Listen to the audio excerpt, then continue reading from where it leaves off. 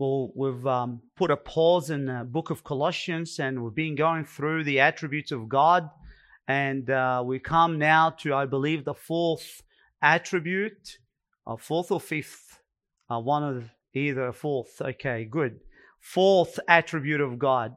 I've been asked to speak of the jealousy of God, given that I did preach it a few weeks ago in the Impact Conference, and I thought, well, what a beautiful way to end this series by speaking of the jealousy of God, something that probably haven't heard of, and very hard to find a book that speaks of the jealousy of God. In fact, even if you open some books out there that speak of the attributes of God, you will not find this attribute in those books. The jealousy of God. This will be our final attribute that we'll speak of, because I am eager to go back to the book of Colossians and to preach it verse by verse.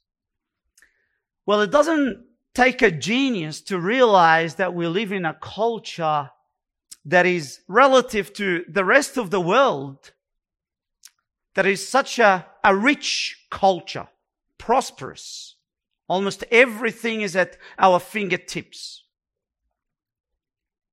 Well, we ought to be thankful to God for this, that's for sure. But the downside of living in such environment, that it makes it so difficult to struggle and resist drowning in the pleasures of this world. I'm sure many of you will agree with me in this.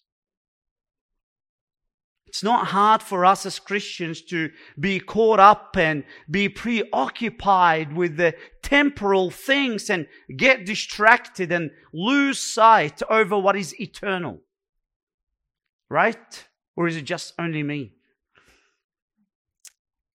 Well, when the world is seducing us with its riches, the question is, how do we resist this glamour until, like the Bible says, until bloodshed? How do we do that? How do we follow Paul's example when he says in Galatians 6:14, the world has been crucified to me and I to the world? What should motivate us to live a devoted life, ensuring that our hearts are hot, white hot for Christ, and our eyes are fixed for eternity, in such a way that we could boldly say that He must increase and we must decrease? What should we do? Well, I believe this is it. The jealousy of God. Now, I believe this attribute is like a volcano of motivations that burst out passions that lead us to be consecrated to God. Meaning that if you want to be crucified to the world, if you want to nail all worldly desires to the cross, if you want your life to count for eternity, it begins with this. It begins with understanding who God is, and more specifically, this very character of God. Embracing the jealousy of God will lead you to fling away your worldly desires, and it will compel you to live for Christ. I assure you that this is precisely what the Scripture says when we understand what it means that God is jealous. I'll prove it to you. Exodus chapter 34 verse 14 says, "For you shall not worship any other God." Well, that includes ruling desires, does it not? It includes worldly values and passions. Now, why is that? Why is it that we shall not worship any other God? What is the motivation given to us in this passage? It continues on, it says, "For Yahweh, whose name is jealous, is a jealous God." To know that God is jealous will drive away worldly desires. Now, what does it mean that God, whose name is jealous? What does this mean? In the modern world that we live in, we have parents that give their children names that sometimes they like to have names with the letter J. They call their children Jonah or Jamie. I don't know, maybe because it sounds French or something. Something that they like to pronounce. All right? Jack, although Jack is out of fashion now. But in the ancient biblical world, we need to understand that the name of a person describes something about his character. It's not just a label that is given. I like that name, Abraham, so I'm going to call my son Abraham. No, there is something more than that. It's a revelation of who this person is in a word, in a nutshell. And this text tells us that God's name is jealous. In other words, jealousy is an integral character of God. It's in His essence of who He is. God has been jealous since He's ever been God, outside of time. His name is jealous means that God is eternally, infinitely, unchangeably jealous. Now, when we hear these words, some of us would have their eyebrows just, arch up, and they say, what in the world? God is jealous? Isn't this a bad word? We use it to describe some evil emotion in people's hearts. It's something that we don't want to have. I don't want to have someone who over me, let's say, is jealous. Such a condescending word. Well, it is true that there is a sinful version of jealousy, but it's not really usually the case, believe it or not, in the Scripture. In fact, when we see that this word is attached to God, obviously, it always has to be good. It's honorable. It's commendable to be jealous. So what does the jealousy of God mean? Let me just give you a quick definition, and then we'll continue to unpack this as we continue along, right? So, jealousy, it's a strong desire to protect what is already yours. To keep a relationship exclusively to you. So yes, in one hand, there is a sinful jealousy, and that is always rooted in self. It's over-possessive and it's insecure, and it seeks its own personal gain. It never seeks the glory of God or His kingdom. That's in one hand. But when we talk about godly jealousy, what are we talking about? We're talking about an emotion deep within that is rooted in the glory of God. It's stirred when it is God that is dishonored, not self. Let's have a look at some scripture that attest to this attribute. Deuteronomy chapter 4 verse 24 says, "For Yahweh your God is a consuming fire, a jealous God." And here in this verse, we find that consuming fire is directly connected to the jealousy of God. So, as we begin to understand what consuming fire is, we begin to understand what jealousy of God is. So, what is consuming fire? Consuming, it's a strong Hebrew word. And it means to swallow up. And it speaks of a wild beast that would devour his prey, flesh and bones until there is nothing left. And jealousy tells us that there is something in God that makes Him love His subject so much, so intensely, that He's ready to defend it from any assault and to inflict any pain until He retrieves it back. There in the heart of God, in the very core of His being, is an unquenchable red hot flame of holy jealousy. Now, what does this mean to unbelievers? Proverbs 27 verse 4 says, "Wrath is fierce, and anger is a flood But who can stand before jealousy? It's an argument from lesser to the greater. And what this means here is that if we think that wrath and anger are terrible things, we know nothing of jealousy. Hell is just but a lava out of that volcano of God's jealousy. You know, if one would continue to reject Jesus Christ, God is dishonored. God is dishonored. Nahum chapter 1 verse 2. Excuse me about this. A jealous and avenging God is the Lord. The Lord is avenging and wrathful. The Lord takes vengeance on his adversaries and he reserves wrath for his enemies.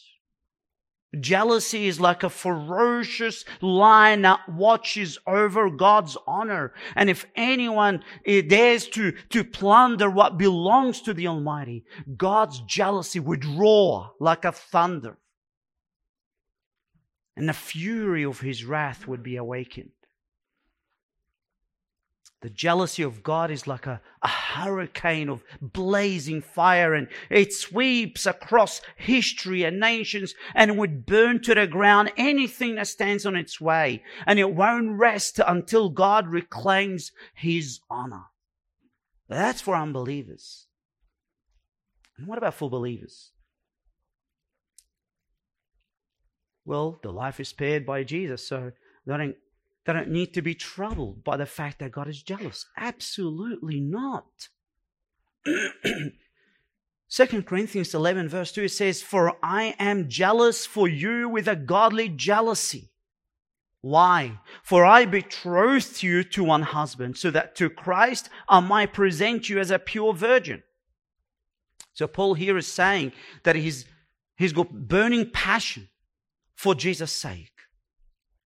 How come? The exclusive devotion to Jesus is being compromised in his church, and it triggered a steam-hot emotion of holy zeal within Paul.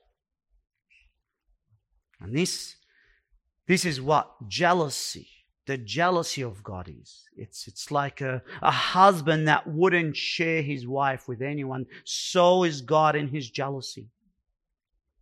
God is jealous, meaning he is so passionately in love with you believers. He fully devotes himself to you, and he doesn't want to share you with anyone. Again, just like a faithful husband who loves his wife so dearly, God in his jealousy, he won't negotiate his loved subject to flirt around. He won't let her bargain her devotion to him. He won't settle for undivided affection to him.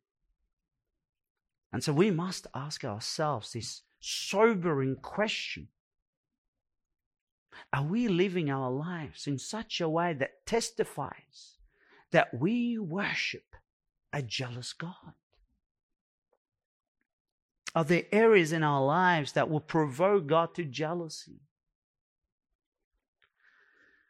As we begin to unravel this attribute, let every heart tremble before the one whose name is jealous.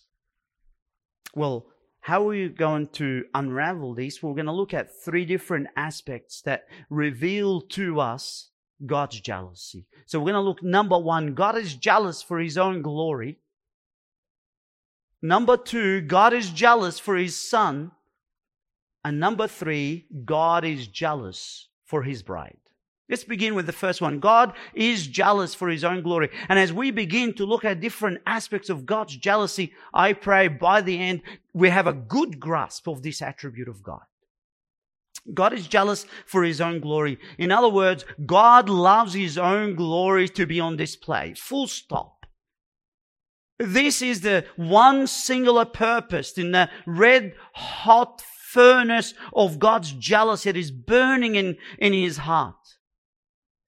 Above all else, God is passionate for his glory to be on display.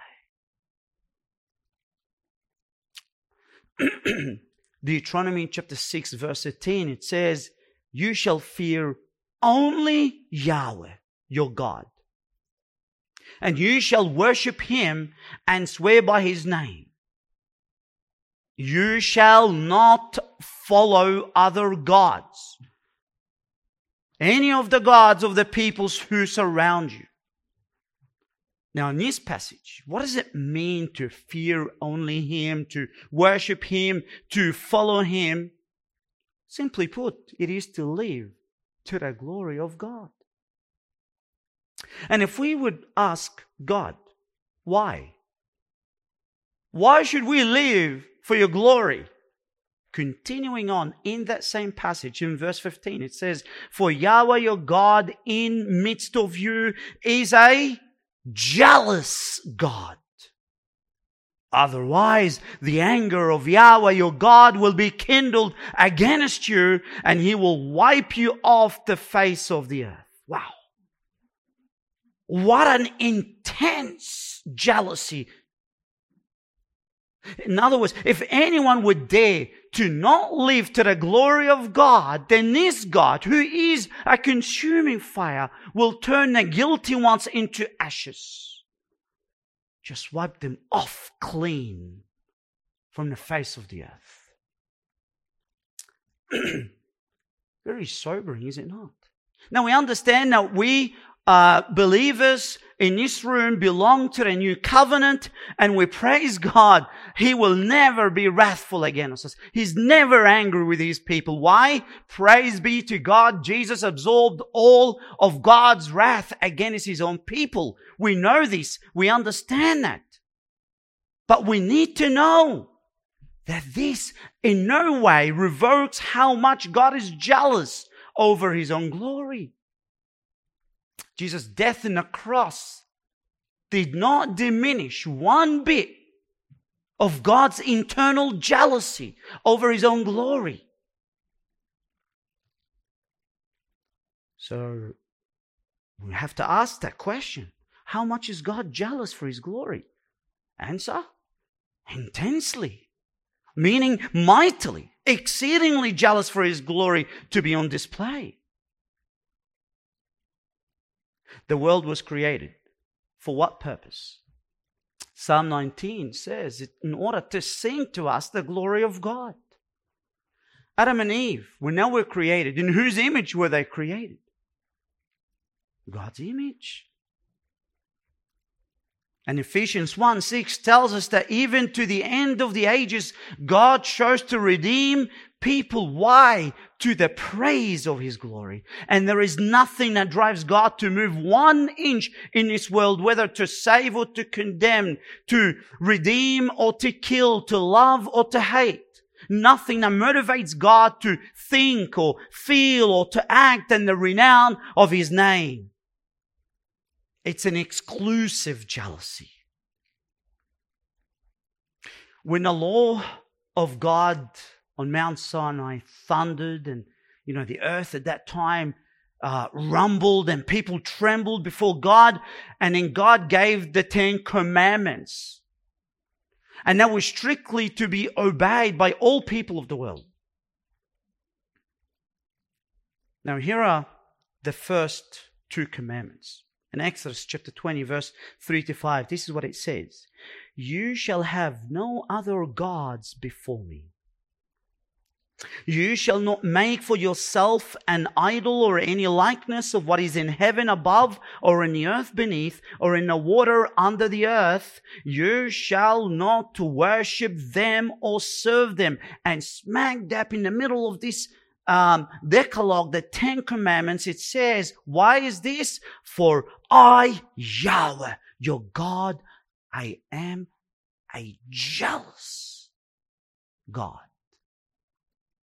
God is so passionate for his glory to be on display that he calls upon us to live exclusively for that.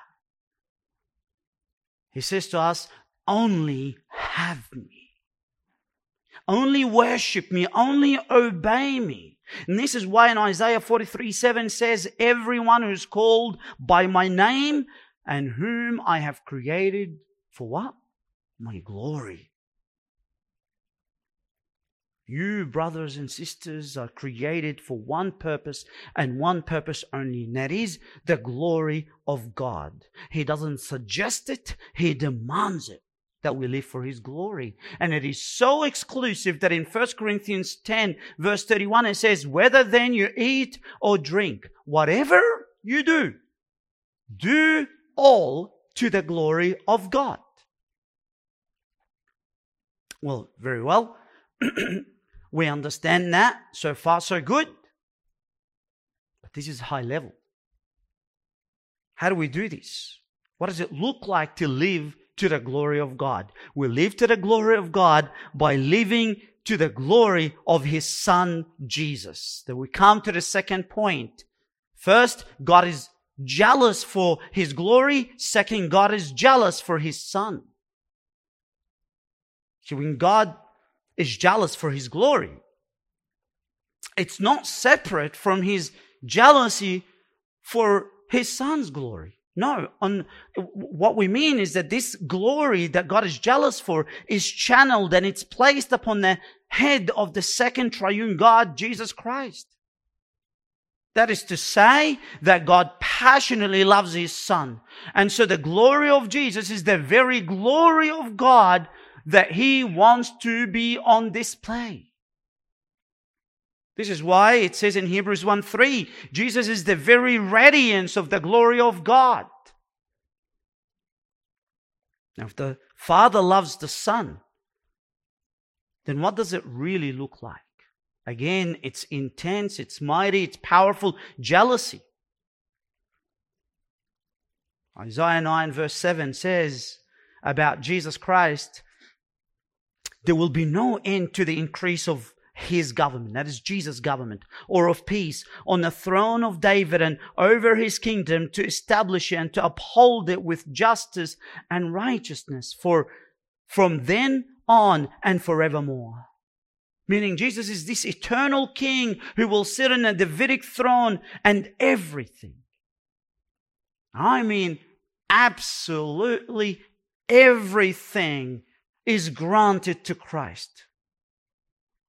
That's God's plan from the very beginning. Now why? What does the scripture say? Is what motivated God to establish this reality about Christ?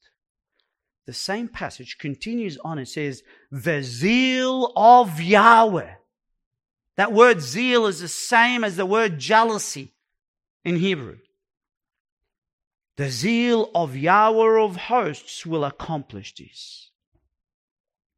Or how God's heart is burning with unquenchable, blazing fire of jealousy for the glory of Jesus to be on display.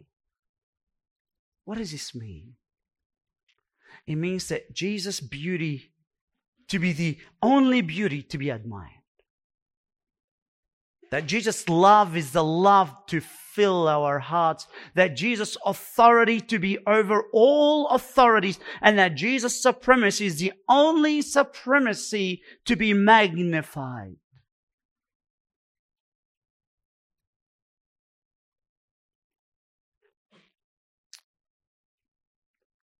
Sometimes I like to watch soccer with my son. We enjoy how people score games, but normally what happens afterwards, many people, they just run around and they point a finger at themselves and they stir the crowd up and they say, oh, clap for me, praise me, glorify me. Kind of like that. It's okay to celebrate. I'm not saying we shouldn't be celebrating when we score goals, but they take it a bit too far, right? For those of you who watch soccer, you know exactly what I mean. Totally different from what God's intention is. God is jealous over His Son's glory, not my glory or yours to be on display.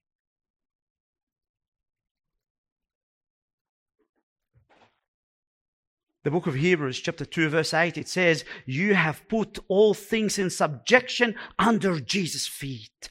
For in subjecting all things to Jesus, He left nothing that is not subject to Jesus.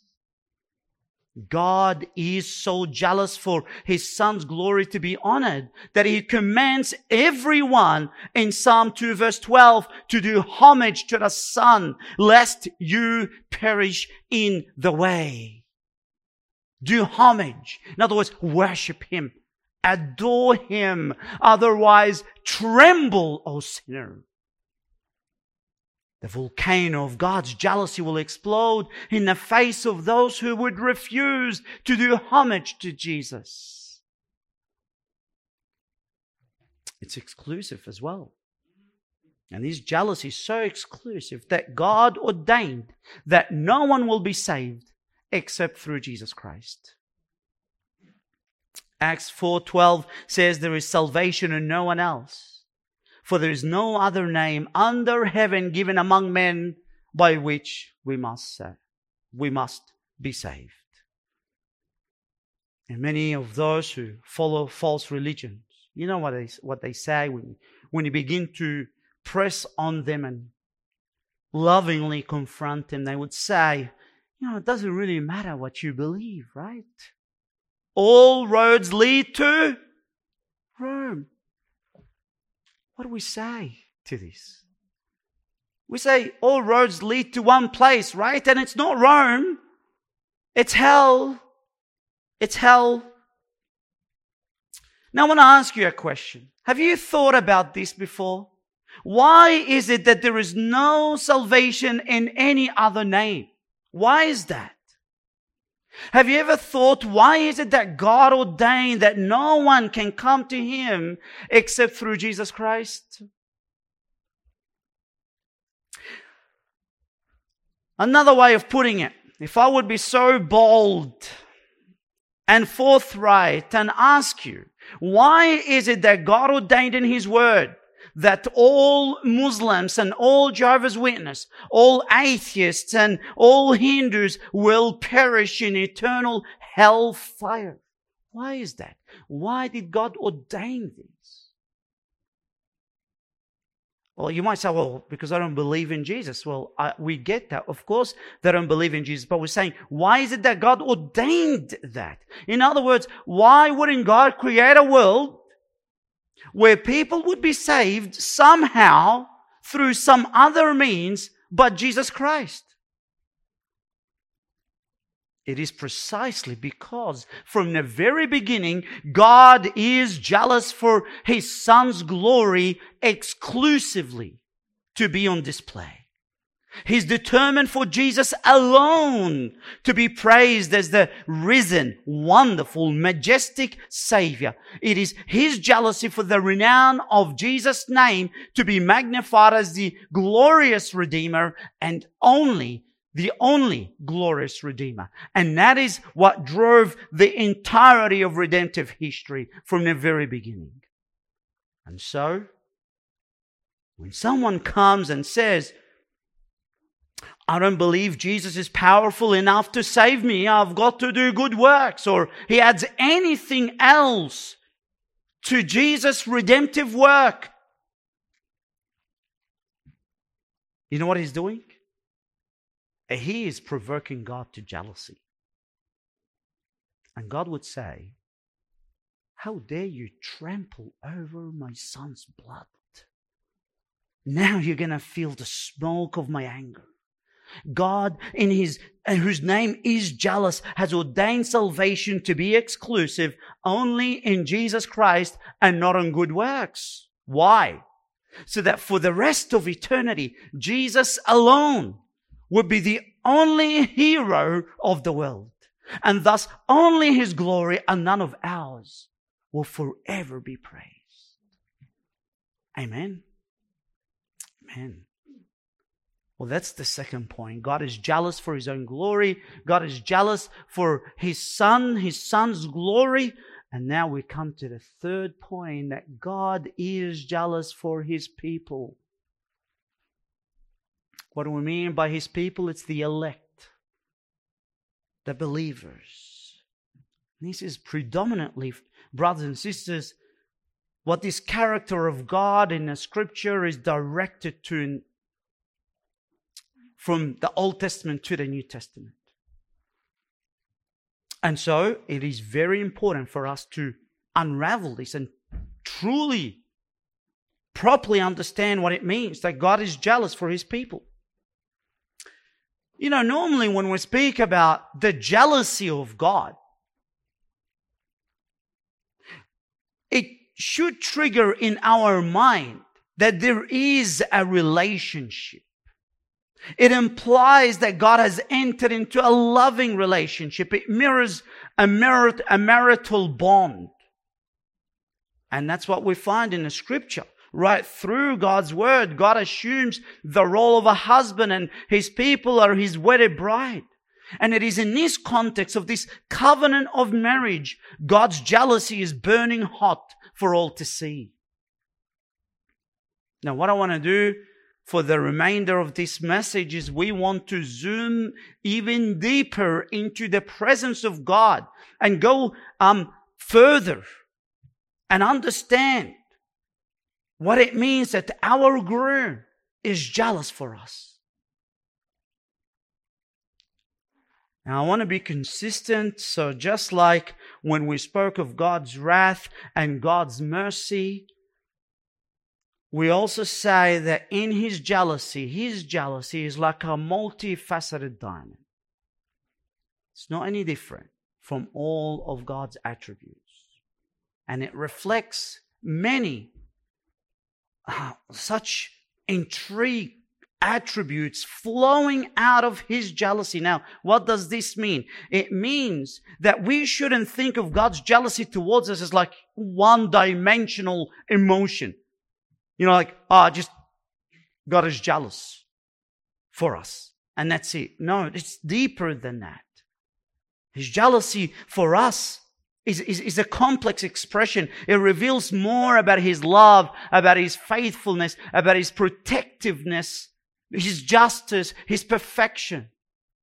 All point to one thing, a deep devotion in His relationship with us. And it carries with it privileges that we can enjoy as believers.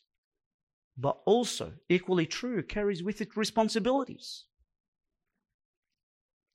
What we're going to do is we're going to tackle 3 different aspects. First, His love. It's a loving jealousy.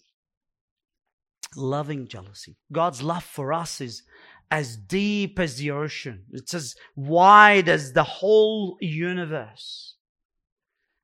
And we must not only believe this, but delight in this.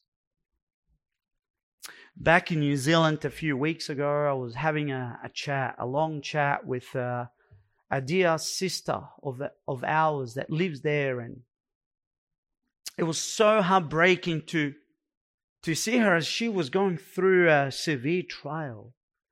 That coming out of it, she began to doubt God's love for her.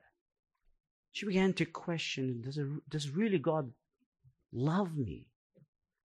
And she was saying it with tears. And it's terrible to go through severe trials and then you begin to doubt God's love for you. No. We must all time, brothers, always be confident in the fact that God's love is everlasting. He loves us, and that His love is like a gushing river. It never runs dry, constantly nourishing. We must never doubt this. No matter what trial we go through. Look to what extent God has gone to save us. He sacrificed His only begotten Son for us, right? Who could ever fathom what this means? I think Brother Ralph in the morning was praying about this. The eternal God, out of His love, would wrap Himself in mortality. This unchangeable I am. How is it that He would subject Himself to change? our healer, to experience all hurts and sufferings. The Son of God bled for his bride. He suffered for her. He drank the full cup of God's wrath for her. And that no matter how much we sin, I dare to say, we will never be condemned. Why? Because Jesus has become our perfect substitute. We must rejoice, brothers. We must leap for joy. Our bridegroom is jealous for you with intense love. It's a loving kind of jealousy. Well, this is a privilege we enjoy, right? Yet, in this marital covenant, what does God expect of us? Well, He expects us to love Him back. It's only just, it's only right. He expects us to have our hearts to delight in Him, to see Him, as the scripture says, fairer than all the sons of men, to enjoy being in His presence above all else. God in His jealousy, He loves it when we're eager to meet Him, to long for His return. It's a loving kind of jealousy, but it's not just loving. It is also faithful kind of jealousy. That's why He won't let any of His elect to be condemned. He won't. He will do whatever it takes to save them all. And while His bride would go to bed and would sleep, His all-watching eyes are upon her for good. He pledges to protect her, to preserve her. He never takes His eyes off her. He's so jealous for her that He would say, "He who touches you touches the apple of my eyes." He's a faithful kind of jealousy. And in His faithfulness, He doesn't just request, but He demands us to be devoted to Him. Right? I mean, this is precisely what it means to be a jealous God. It means that He will not tolerate unfaithfulness in His marital covenant. The scripture, time and time again, tells us that God views our passions, our lustful desires as adultery. And so He's intolerant of that. He hates it when His loved ones flirt around with the world. God says in Jeremiah 2 verse 12, it says, "Be appalled, O heavens. Be disgusted. Look at this and say, yuck, this is disgusting." It says, "And shudder. Be very desolate, declares Yahweh." So be horrified. Something that is so yuck in front of you. Why? Why is that? Why? He says in verse 13, "For my people have committed two evils. They have forsaken me, the fountain of living waters." That's the first evil. And the second, "to hew for themselves cisterns, broken cisterns that can hold no water." What does this mean? What does it mean when God describes Himself to be the fountain of living waters? It means God wants to be the all-sufficient, the only source of satisfaction for us. And He equally hates it when our eyes wander around looking for something else to satisfy us. No matter whether it's immoral, moral, or amoral. Doesn't matter. Thirdly, it's a holy kind of jealousy. Now, thanks to Young today, he gave us a quick definition of what holy means. I want to take it even further. What does it mean that God is holy? Well, for those of us who have been attending Tuesday night studies, we've gone through this and we've fleshed it out even deeper. And let me tell you, it is not just only separation. Yes, it speaks of God being unique. But in what sense is He unique? And when you do your systematic theology, right, on that word, holy God, you will have to come to this conclusion that in that uniqueness, it means that God is infinitely beautiful above all creation. Infinitely beautiful. I dare you that you embed this wherever you see the word holy God, and then things will make more sense. Light bulbs will begin to turn on.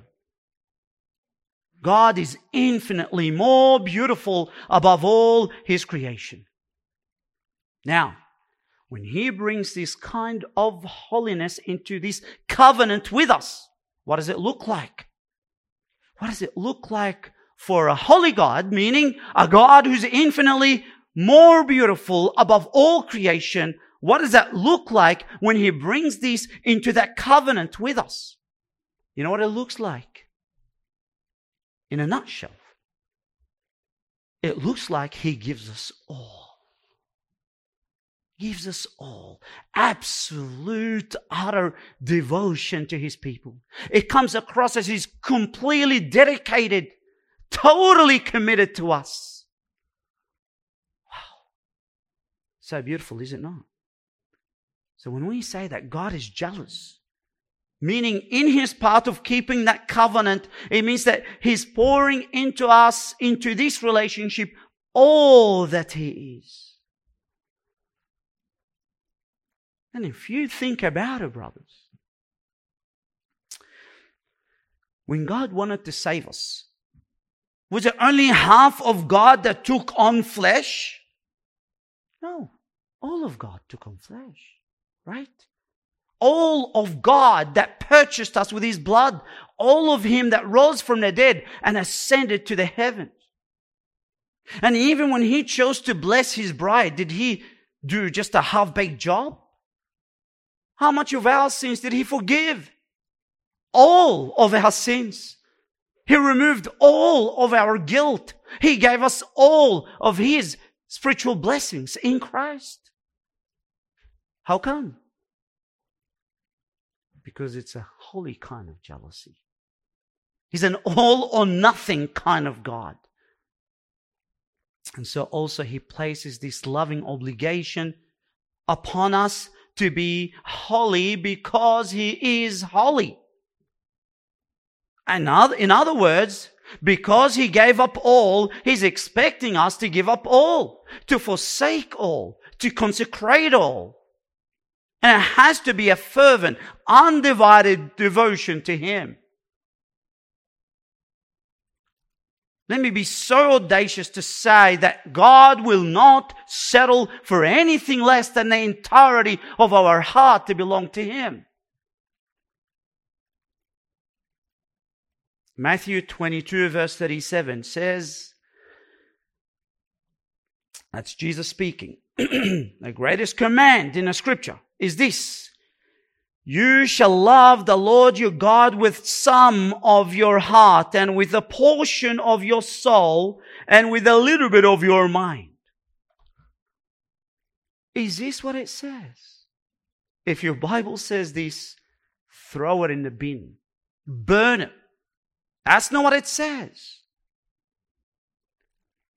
Let me read it carefully. Jesus says, that's the greatest command. You shall love the Lord your God with all your heart and with all your soul and with all your mind. Now, let me qualify that so you're not misunderstanding this. This is not to say that we have sinless perfection that we are talking about here. This is our direction in life. I understand how none of us could ever at any moment claim that he loves God with all his heart, all his mind, all his soul. If you actually think that there is a moment in your life that you love God with all your being, please come and see the elders afterwards.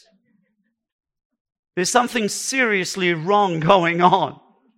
Okay? Now, I don't know what your heart is like. I don't know what's going on in your life. But I know what my life is like, and I know what the Bible says. And I know that there is not one single day where we would live without betraying God one way or another. But let's be absolutely clear, brothers. Our failure to come and say that we cannot love God with all our hearts is not a justification, nor would ever dilute God's passion for His people to be all loving to Him. It is the direction of our lives. And in other words, this leaves no room for anyone or anything else that ought to occupy any corner of our hearts. He's so passionate in His love and His faithfulness and His devotion towards His bride, and He throws behind His all of His attributes. And guess what? He expects us to be equally dedicated to Him. And there's no room to negotiate, to bargain with God, to lower the bar. As He has given us all, He's calling us to give Him all. Well, as we come to the end of this message, we come to the most important point, the conclusion. This is when we open our hearts and let what we know of God begin to take control, to penetrate into our hearts so that we would change. So, how do we apply this in our lives? How do we apply it? First, we must confess. Right? We have to confess our flaws before God, who is jealous. We must be honest and say, how many times have we robbed God of His glory? How many times have we added idols to the collection of other gods that we live for? How many of us placed our families above the glory of God, and others among us thrust into the throne of God money, work? How many of us, when one takes a look into his lifestyle, it's like he's saying to Jesus, Jesus, please shift to the side a little bit. I want to squeeze in my family, my hobbies, my entertainment in the temple of my heart. And in our hearts, we bow down and we worship those idols. In the name of, it's not evil, trying to be a good dad, trying to be a faithful worker. I'm only just earning money. But in reality, as God begins to open the bonnet and checks the engine of our heart, He finds leaking. There is a leak in there. We have to be honest, brothers and sisters. Now, why am I saying this? Am I saying this to discourage you? Not at all. Not one bit. And if you have been discouraged by this message, either I failed to communicate to you the jealousy of God in the new covenant, or there is something wrong in your heart. Something that you don't want to let go of. You know why this should not discourage you? I'll tell you. It should encourage you to be even more so grateful to God. Why is that? Because had it not been for Jesus, brothers, who bore all of our unfaithfulness on His shoulders when He died, brothers, we would have been incinerated by God, who is jealous for His glory. Praise be to Jesus. That though we have been unfaithful in this marital covenant with Him, yet Jesus bore all of our sins. How grateful should we be? Now, if we reflect on this, if you want to be grateful to God, because even though God is jealous and He expects you to be jealous in your relation towards Him, we've failed in every way. How can we be grateful to God? What should we be, how should we respond to this? Well, we come to the second application, and there is a second point of this message, that God is jealous for His Son. God is jealous for His Son's glory. What does God expect of us? How do we respond to this fact that God is jealous for His Son? What does it look like when our lives reflect that God is jealous for His Son? It is to follow Christ, right? Where our eyes locked upon Jesus, our hearts are clinging to Him, and that we step by step, stride by stride, always following after Jesus, never leaving His shadow, constantly holding on to Him. We make it our direction in life to grow in our complete obedience to Jesus as our Lord. In other words, we are to boast in the fact that He is our master and that we are His slaves. That when He orders us to do anything, we follow His command no matter the price we pay. As our Lord, He tells us, jump, and we ask, how high, Lord? And if nobody's walking before the Lord, Jesus, He is still worthy of our walk, even if we have to do it alone. In such a way that even if our family members, our best friends are not following after Jesus, we will still follow Him. And I have resolved in my heart that I am totally committed to Him. Nobody's going to stop me from walking closely and exclusively behind Jesus, such that Jesus becomes the supreme being in my life.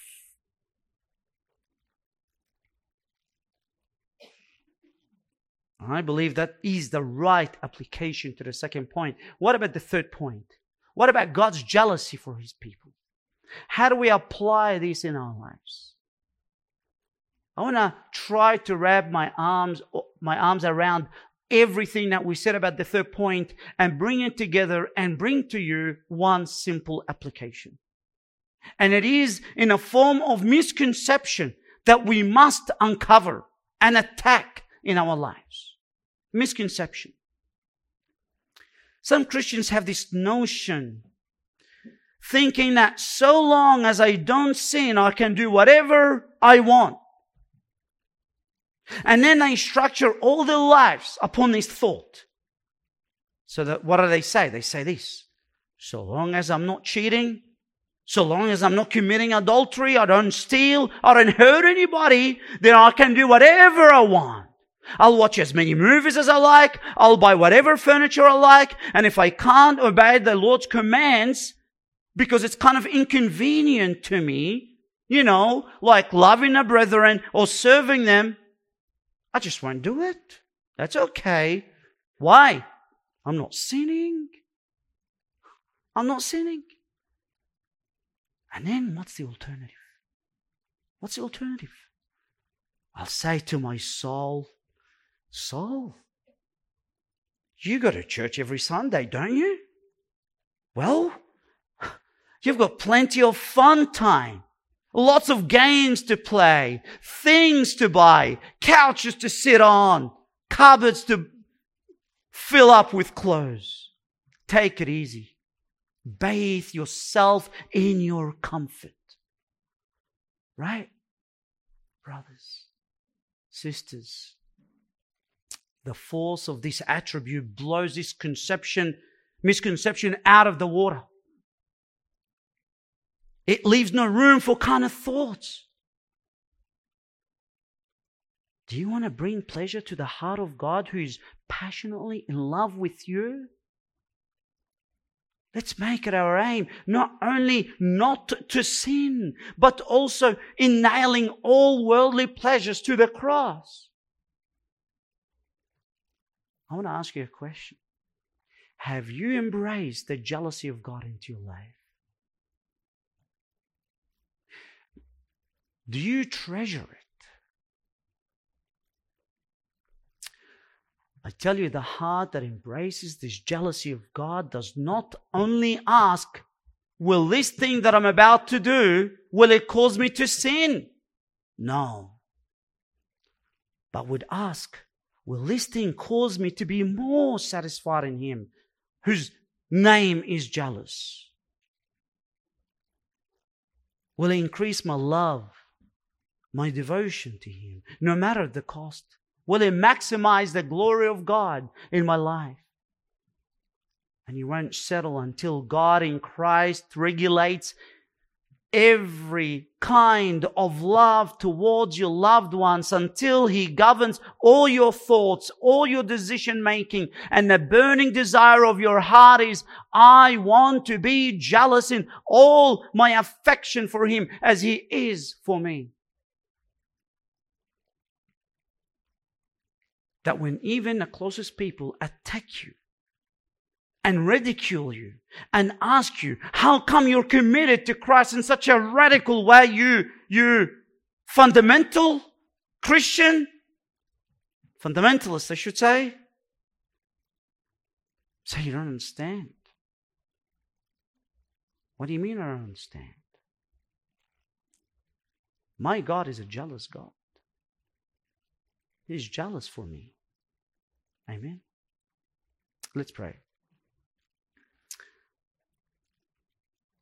Heavenly Father, how we come humbly before You in utter honesty. Open up and confess that we, even the best of us, have not met even the least and the minimum expectation of what it means to be jealous for You, to live a life of consecration to You. Comparison to You in Jesus, and the infinite love and the infinite faithfulness. How can we not but fall on our knees, confessing that we have more baggage than anything good, even the best of us. But thanks be to Your Son, Jesus, who bore our unfaithfulness, who bore our apathy and lack of love and lack of devotion to You. And in Your wrath was poured down upon Jesus in order for us not to be condemned, no, but to be grateful for what Jesus has done. Lord, would You please cause us to be jealous for our relationship with You as You are jealous for us? Would You cause Your people to grow in their love, in their affection towards You, desiring to consecrate their lives, forsaking all, and yielding their lives to the One who loved them so much that He died and rose again to grant them eternal life. And we pray this in Jesus' name. Amen.